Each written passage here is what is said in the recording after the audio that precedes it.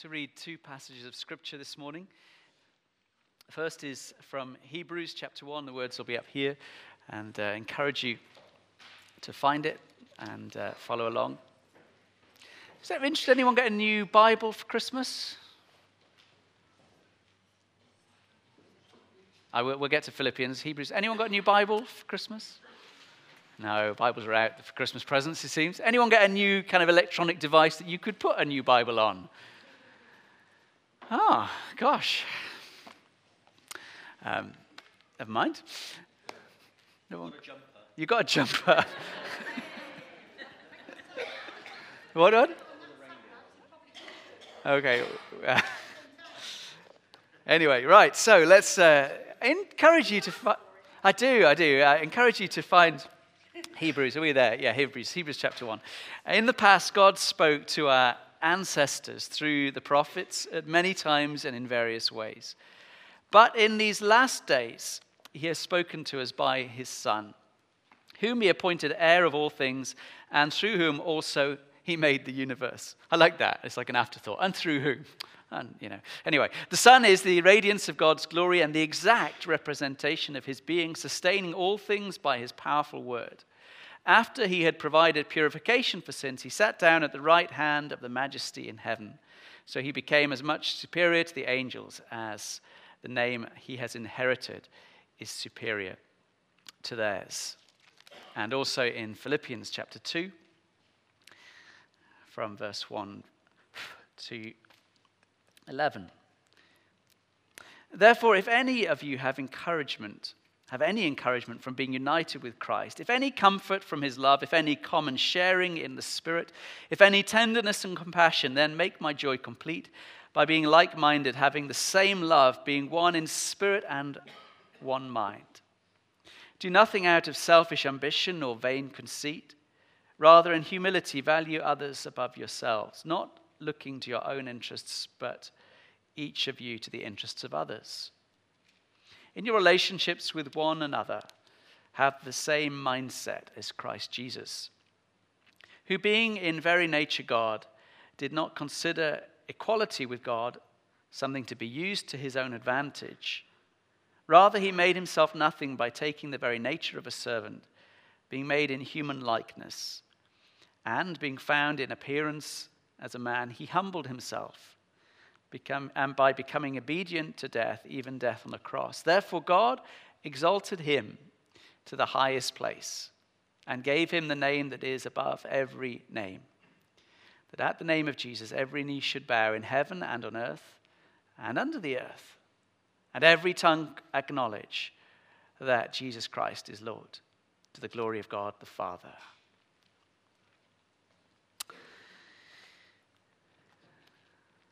Those words in Philippians, the who being in very nature, are reputed to be one of the very early hymns, the very early songs of praise, maybe a liturgy of the early church, recognizing and focusing on Jesus.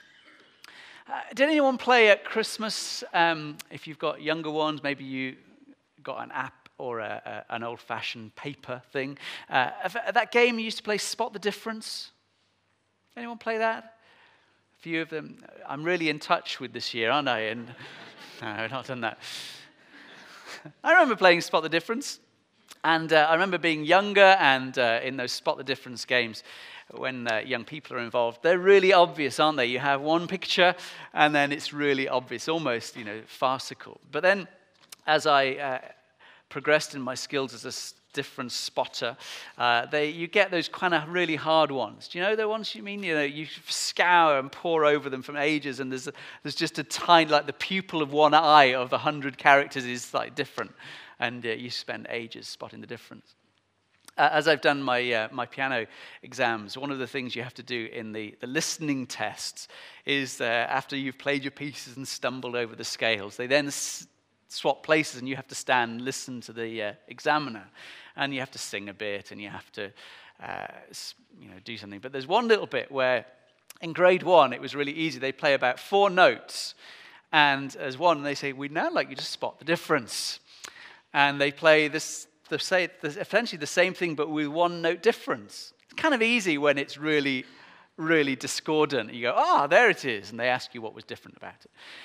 By the time you get to the later grades, it's a little bit more tricky. It seems like the piece goes on for about an hour as you're standing there, and the difference is really, really tiny, and you kind of forgotten the first piece by the time they've got to the beginning, and you're kind of thinking, what was it? What was the difference?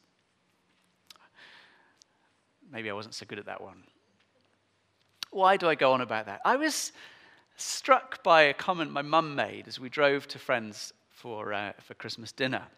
We were journeying down the M32 into Bristol, and she was reminiscing, as my mum has wont to do. And she said, do you know, I applied to a college in Bristol for kind of teacher training. She was a teacher. And I said, oh, what? And she told me a little bit about it. She didn't get in, she said. And then she said this statement. She said, wouldn't it have been different if I'd have gone there, not Sheffield? I probably wouldn't have stayed going out with your dad.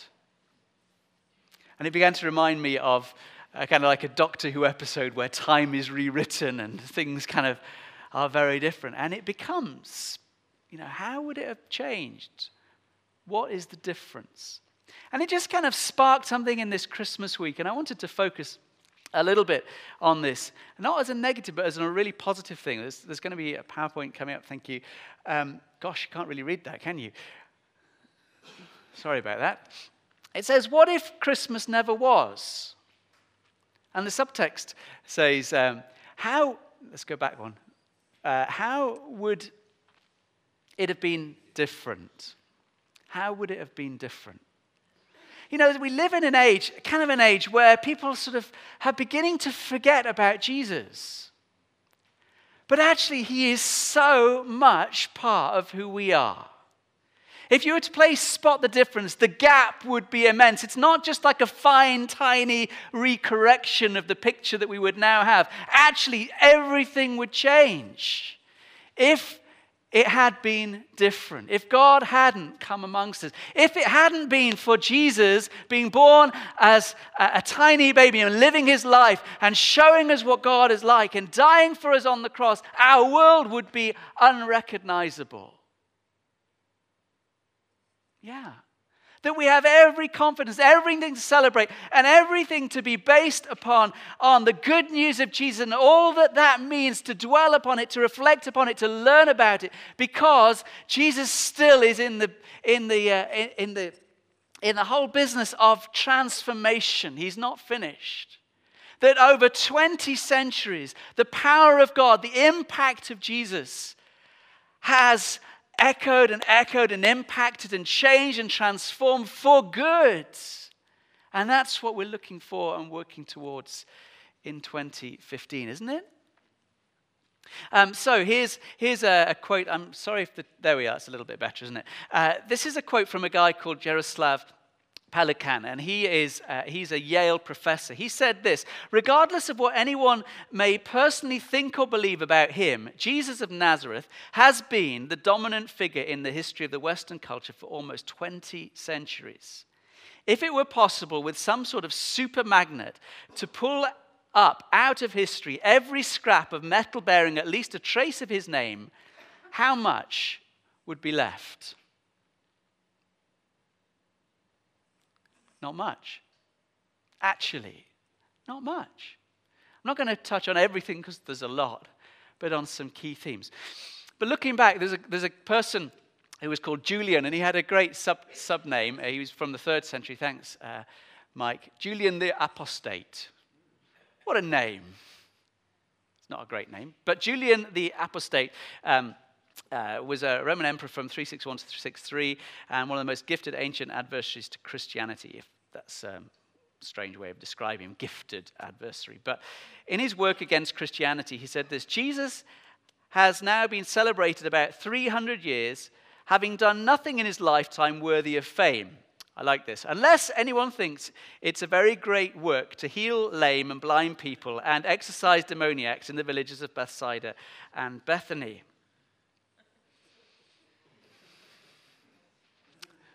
Anyway, he goes on at the end of his life. He recognizes at the end of his reign. But at the end, he was forced to say, "Thou hast conquered, O Galilean. And how about this gentleman called Ernest Renan? He's a French historian and religious scholar and a linguist. He makes this wonderful, broad statement. All history is incomprehensible without Christ. Phil mentioned it on our carol service. Our dates, our birthdays are even, named in relation to his birth. But it's so much more. I read on sabbatical a series of books by a lady called Anne Rice. I don't know if anyone's a fan. Not doing well with spotting the trends in our congregation.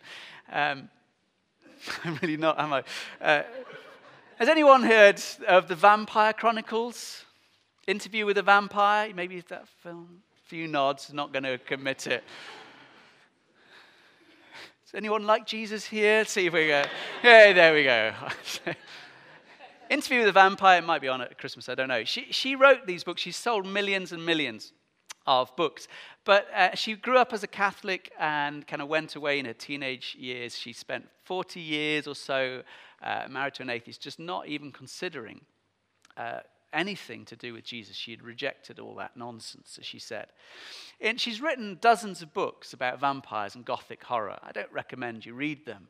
But she recognized, I read her an autobiography, and she said she started off kind of like in Victorian periods, and she just noticed that the history of these vampire stories she was writing were getting older and older and older, as in they were going back in time. So the Victorian, then she went back, and it got to the kind of 16th century, and then she went to the medieval stuff, and she was just writing about vampires. Not real, by the way. But she decided, she kind of finished this character plot with some, and she decided she wanted to go back and write kind of this sort of setting, the genre in the Roman period. Vampires in the Roman, Empire. And she said, as she started to research about Roman culture, references to Jesus kept popping up. And she was like, what? That as she read kind of historians and the kind of references and the histories of the Roman Empire, again and again, the impact of Christians and the person of Jesus kept making reference. She was like, what? Why? And she suddenly started to think, this person, Jesus, really made a difference. That he wasn't just sort of made up and had just become part of culture, that he was affecting and making changes in local society and nationally, internationally for the Roman Empire. And the people of Jesus were kind of confounding the rulers and the ways of the empire. And it started to make you think, this Jesus really made a difference. And it so set her back on a journey to think about Jesus. And she kind of made a profession of faith and turned back to the Lord, which is brilliant. She gave up writing vampire stories. She wrote some fictional ones about Jesus. So what is so significant about Jesus' birth and life and death? And I'm sure you can give kind of lots of answers to that for me. But I've got 8. They're quite short. Look of horror on Jenny's face then, thinking, oh my goodness, 8 things to go through. What's the difference? If Jesus wasn't born, what's the difference? These aren't given, by the way. We live in the legacy, the history, the impact of Jesus. So at 8, you could do like a countdown of that, the pot pickers. At 8. Anyone remember that? Good. At the hit parade, Phil, yeah.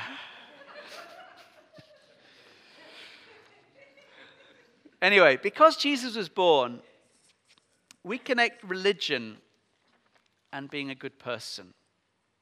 Now we're kind of anti the word religion. We like to use faith.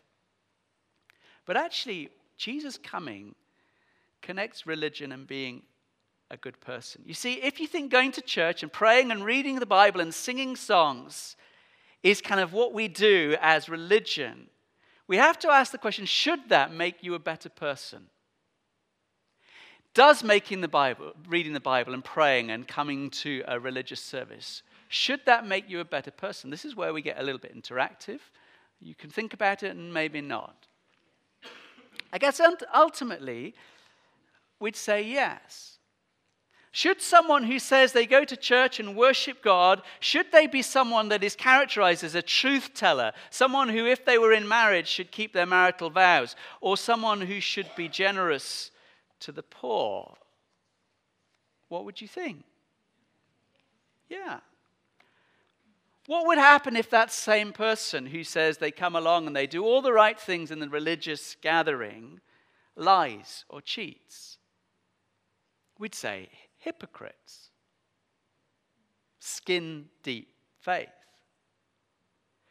But that wasn't always the case. You see, at the time of Jesus, when Jesus was born, in the time of Rome, in the time of Herod, in the time that we now class as 20 centuries ago, the Greeks and the Romans, who were the prevailing religion at the time across the world, had no problem with going to worship in the temples and give their devotion and sacrifice to the variety of gods. And they had no problem with poverty or starvation or homelessness. No, Roman religion, you've probably seen it on the movies if they've been repeated this year, had no problem with gladiators. They had no problem with crucifixions and torture. They had no problem with the exposure of unwanted infants, letting them die on the hillside.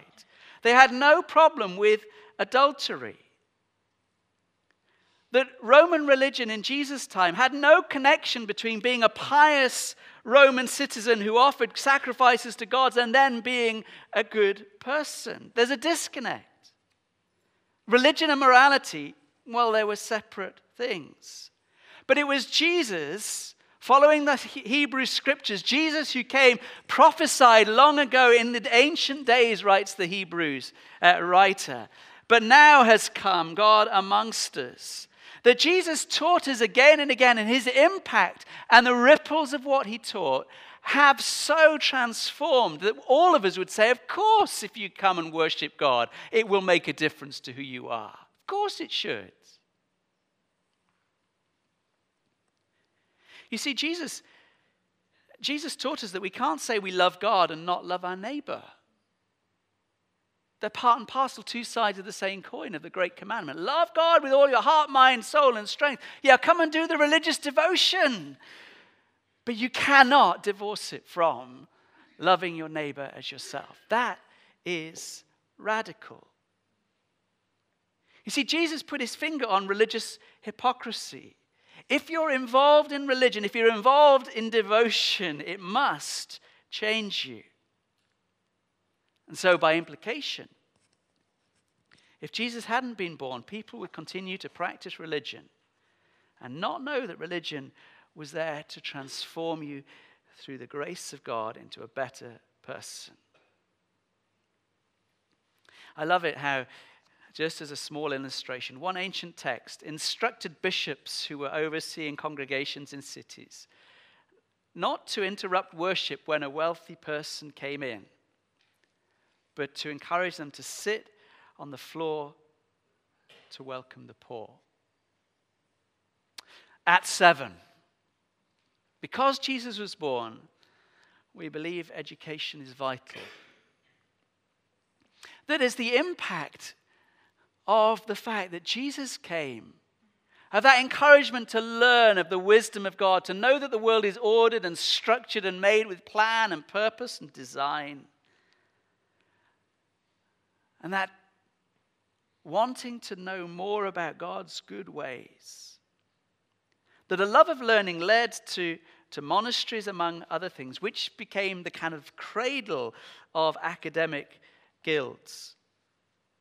Those austere universities that are sort of still recommended as the places that we should aspire to go, Cambridge and Oxford, all began as Jesus-inspired efforts to love God with all one's mind. It isn't that we check the mind in when we become a Christian. Far from it, we engage the mind far more.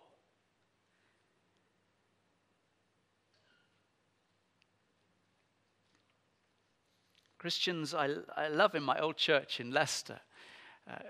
When I first went in 1999, we had an anniversary. It was the 202nd anniversary of Sunday school.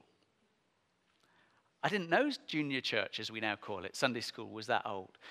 But it was one of those churches involved as a nonconformist church. Part of the history of people loving Jesus was to say, actually, it isn't right that the privileged just get educated, but all. And they established Sunday school because kids were working. And they said that actually every child has a right to read and write and learn. Now, it's good the children have gone out because they'll probably disagree. Now, we don't want to learn, we want to work. We want money, not education. And one of our people who likes history had gone back in the records as an it's before clean water, and they had a Sunday school outing, and they had hundreds of kids. And it said they had 20 gallons of beer and 25 gallons of ale for the junior church anniversary. Kind of shocked them. It was before temperance even. It's because it was clean and healthy. I won't make an application point there. But it was from this core conviction that it's right that people learn and are empowered. One of the traits of the missionary movement, the modern missionary movement, and even way back into the orders of Benedictine and Ignatian monks and all that, was that our mind is God-given. Let's use it. At 6, because Jesus was born, women and girls were valued. Now you may kind of be thinking, but it's true. Let me ask you this question. Do you think women and girls are as valuable as men and boys? Why? Made in the image of God. Exactly right. But where do we get that idea? Well, from the scriptures, but actually far more from Jesus. You see, knowingly or unknowingly, we get that idea from Jesus himself, the very image, the very representation of God. Jesus and his early followers were massively radical. And most people don't recognize the impact of Jesus in this regard, in his valuing of women and girls. You see, again, when Jesus was born, Rome was in power. And part of their culture insisted that women were virgins when they married and remain kind of faithful to one man through the whole of the marriage. But the double standard was that men were free to exercise sexual licenses however they wished. Furthermore, it was Jesus who taught that women and men were to be sexually abstinent before marriage and then faithful to marital vows within marriage. No double standards. It was the influence of Jesus who raised the value of women that the marital age of those who would get married was changed by the followers of Jesus. Don't know if you knew this. In the Roman world, as in many parts of the world today, girls would be married off at, say, 11 or 12. But the impact of Jesus' teaching and the teaching of the early church was that girls were valuable. They are more than just childbearers or wives. They have rightly dignity and value innately. And the evidence of history demonstrates that the early church didn't marry girls before 18 and frequently into their 20s. The impact of Jesus. Again, Roman society had virtually no place for girls and women, but because of Jesus and the example of the early church, women were raised up. I've said no, equal in the eyes of God. Those wonderful phrases Paul writes, there is neither male nor female, slave or free, Jew or Greek, we're all one in Christ Jesus. And the evidences are there to see in Scripture. Female apostles, evangelists, deacons of the church, prophets, preachers. One commentator wrote about the statement about there is neither male or female, slave or free, Jew or Gentile, all one in Christ Jesus, said that that is the first statement in human literature of egalitarianism. That's a big word for the 28th of December. It means that to see we're equal. First in all of ancient literature. Wow, Jesus. At 5, because Jesus was born, infants are protected. Why is it that we believe that every child is entitled to the right to live and the right to life? Why? Whether they're a baby girl or a baby boy, do you agree? Where does that idea come from? Well, again, in the world in which Jesus was born, the Romans had this really low view of infant life. Often they didn't name children until they were 2 because they might die. But more than that, they were particularly harsh to baby girls. They loved boys, kind of needed a few girls to have babies later on. But you didn't really want many of them. They're an imposition, a burden, a waste of space. And as such, many of those infant girls were often left out in the cold on the hills to be eaten by wild animals or die. It sounds horrific to us. That's what was happening. There was an archaeological dig a few years ago in a Greek cemetery. And as they did their their assessments on the graves and who was buried there, they found that in very few Greek families was there more than one daughter. Why? Because the others had been left out to die of exposure. It was Jesus who taught the equal value of life. It was Jesus who teaches us the value of every human being and the preciousness of life because God became a baby. Think about it. The Word became flesh, not as a grown-up man, as a newborn, as an infant. And he grew up to teach the dignity of every life. And as such, the early church, living in that inspiration, living in that knowledge, knew to protect and cherish the vulnerable, whether that's in the womb or out of the womb. They got that from Jesus. That Jesus' treatment of and teachings about children led to the forbidding of such practices of casting aside infants, but also led to the establishment of godparents. Who's a godparent here? I'm getting some response now. Hooray! I'm a godparent. I love the fact that I'm a godparent to 2. I'm seeing one of them later. But the original view of godparents was that as Christians were persecuted by particularly the Romans, as sometimes the parents would be killed and the children left abandoned. And so Christians kind of got together and said, if we are killed for our faith, if we are taken out, we want to appoint other Christians that we love and who will be there for our children because they matter.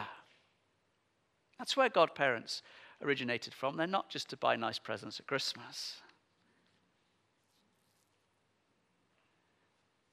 The early followers of Jesus pioneered orphanages, children's homes, because children matter. A Norwegian scholar wrote a study of this impact, and it was entitled, "When Children Became People, the Birth of Early Childhood in Christianity." Wow, what difference Jesus makes. At 4, because Jesus was born, the sick are cared for. In many cultures, and still perhaps we might say reflects ours, when someone gets sick or someone is old, should they be cared for? Yeah? Some of the older folk are kind of a bit, where are we going with this? Should a sick person be nursed back to health? Yeah. Should an elderly person be looked after even if they're no longer productive and can't work? Yeah. goes against the grain. Not from that settled conviction, but you hear the challenges to that going on. If you study history or understand other cultures, that's not how it goes. Why do you think the sick and the elderly deserve care and provision? Because they matter. Because of Jesus. Because of his teaching and his example. Because as the Word was made flesh and dwelt amongst us, the glory of God, the exact representation, who didn't consider equality with God something to be grasped, but made himself a human being. Who did he associate with most? The poor and the sick and the hurting. And he taught his followers to care about the marginalized and the sick. Go and heal the sick. You see, at the time of Jesus, there was no tradition of nursing people back to health. The Romans escaped from their cities in times of plague. And you know what? The Christians moved in to care for those who were suffering. And the Romans thought it was nonsense until they began to see how much love meant. That lovely, powerful, wonderful passage in Matthew 25. Of how the church got it and understood what Jesus was teaching. He said, I was hungry and you gave me something to eat. I was thirsty and you gave me something to drink. I was a stranger and you invited me in. I needed clothes and you clothed me. I was in prison and you came to visit me. The righteous will answer him, Lord, when did we see you hungry and feed you, or thirsty and give you something to drink? When did we see you a stranger or invite you in and needing clothes and clothe you? Did we see you sick or in prison or go to visit you? The king will reply, truly, I tell you, whatever you did for one of the least of these brothers and sisters of mine, you did for me. That is countercultural, radical change. 2,000 years ago. It shows the very heart of God. The compassion characterizes the follower of Jesus. That Jesus' universal concern for those who suffered transcended and broke the ancient rules. And I'm so thankful that the legacy of that is again and again, Christians have responded to Jesus, of pioneering care for those with leprosy. That most of our hospitals are based upon Christian followers of Jesus who said we must care for the sick. In the Council of Nyssa, it decreed that wherever a cathedral existed, a great big edifice of worship, there should be a hospice, a place of caring for the sick and poor next door. Wow. At 3, because Jesus was born, we're taught to forgive those who hurt us. Do you think it's better to forgive or hold a grudge? Would you prefer to live in a world where people make peace and try to be reconciled, or to live in a world of blood vengeance and honor killings? First one. Do we want to live by an eye for an eye, or worse, an eye for an insult, or a life for a slap? Of vendettas, of blood scores. It's better to forgive. But where do we get that idea? Really, where do we get it? Well, we get it from Jesus. Right in the Lord's Prayer, Father, our Father, forgive us our sins as we forgive those who sin against us. That Jesus links together the forgiveness of God for us and our willingness to forgive other people. Jesus taught us more than that. He taught us to rise above the insults, to let go of the hurts, to forgive everyone for everything, to make peace. Matthew 5, blessed are the peacemakers. Radically forgive your enemies. Pray for those who persecute you. How radical is that? At 2, because Jesus was born, we know what God is like.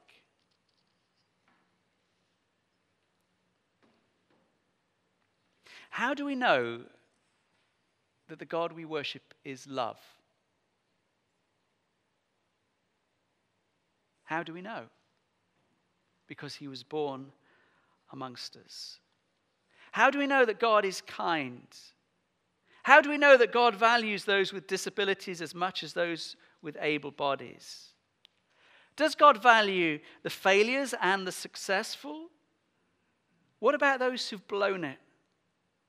How do you think about God? What is God like? How do you know? Where's that come from? You see, it's not intuitively obvious. If you think that God forgives you when you ask him, where does that idea come from? You see, many people who reflect on religion think that religion is just like a group of blind people searching around in a dark room, searching and grasping and kind of reaching out, and God's sort of playing hide and seek, and religious people are just trying to explain the unexplainable. But Christmas is that God comes amongst us, that he took on human flesh, that he was incarnate of Jesus of Nazareth, that the guessing at what God is like has entirely gone. God stepped into the world. Wow. Does God care for children? Well, how do we know? Well, let's look at Jesus. Did Jesus care for children? Does Jesus care for the sick? Does Jesus care for the dying? Does Jesus care for women? Does Jesus care for men?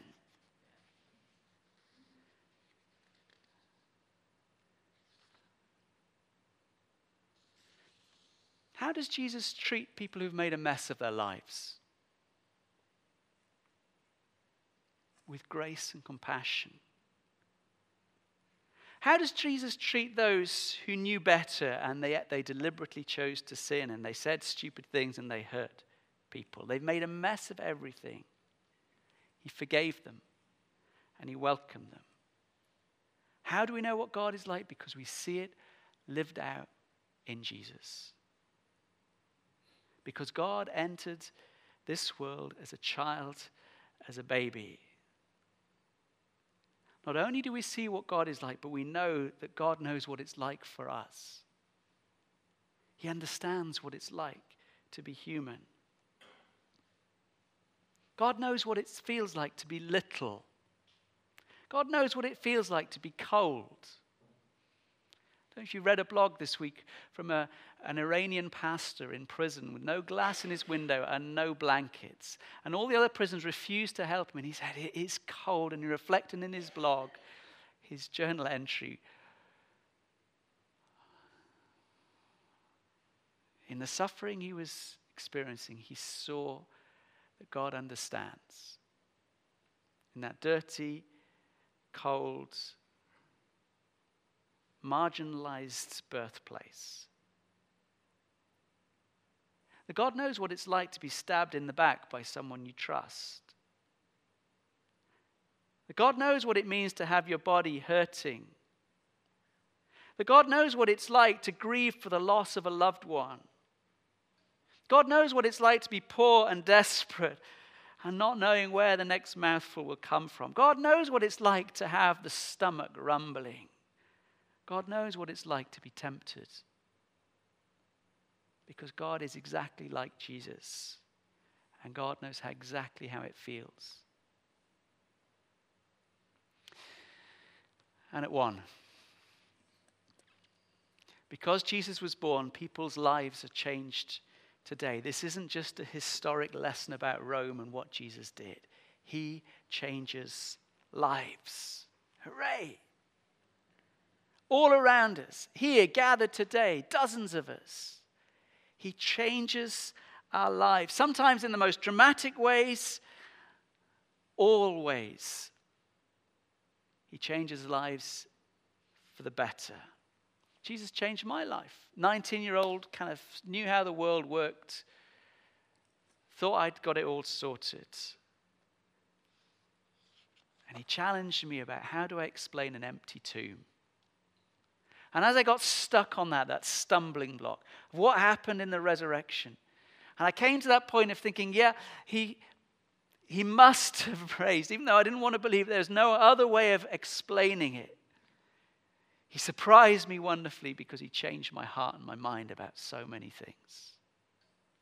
And I am who I am now, in large part to him. Not that I'm perfect yet, a long way to go. But I'm saying, Jesus, you change me. I think it's Jim Carrey who said he wished everyone would become a multimillionaire and realize that possessions don't lead to the meaning of life. See, so many people in this world go around with an emptiness, but seeking and grasping and trying and hoping it's going to be in this relationship, in this substance, in this job, in this career, in this status, in this fame. Of finding, where do I fit in? Where will I not feel so alone? Where does it all seem to make sense? Come to Jesus. Again and again, the story of followers of Jesus saying, yeah, the hole, that yearning is filled. That there is more to life than acquiring more stuff. How stuffed full are your mantelpieces and shelves with the Christmas gifts? It's one of the things, the rites of passage that every teenager goes through and thinks, Christmas isn't what it used to be, is it? It used to be really exciting and now I've got socks. It's not found in things. It's found in Jesus. How many people have spent the weeks running up to Christmas shopping and thought, oh, Boxing Day, the sales are on, more shopping. No.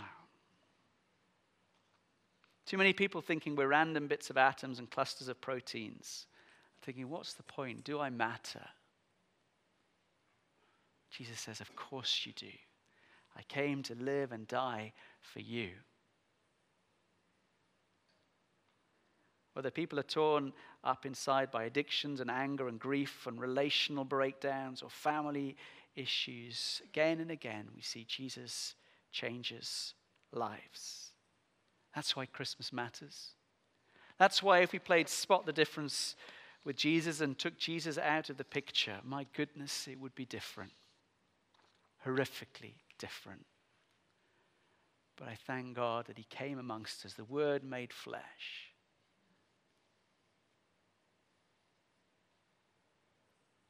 This is Jesus, not just the person of history, though he was historical,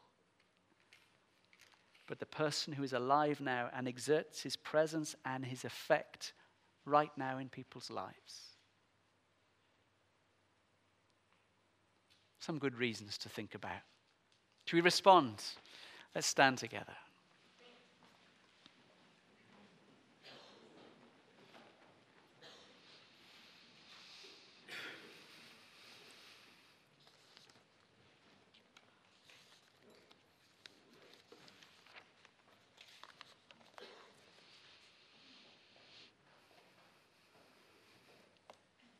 I've preempted New Year's Eve. New Year's Eve was one of those times. I remember last year I sat with some friends and they said, what's your New Year's resolution? And it wasn't to be superficial.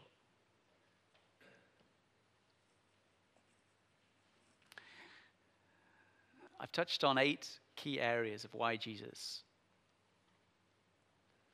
But as we worship just now, what is it of 2014 that just needs to be forgiven and let go? What is it of 2014 you've been longing for and found that if you haven't been focusing on Jesus, it's empty? It's shifting sands. What is it you're really thankful about for 2014 and can build on for 2015? And maybe just maybe something, if you're visiting or considering Jesus, does that actually he makes the difference. My life without him doesn't make sense. You can begin a new life now. Or you can make that resolution, I'm going to find out about this man, Jesus. That our world is different, transformed in so many ways. And I want you to ask the question, maybe they're not all going to come to you right now. But in 2015, brother and sister in Christ, how are you going to bring the glory of Jesus by making a difference in the world you inhabit? In the people you meet, the places you go, and the opportunity he gives.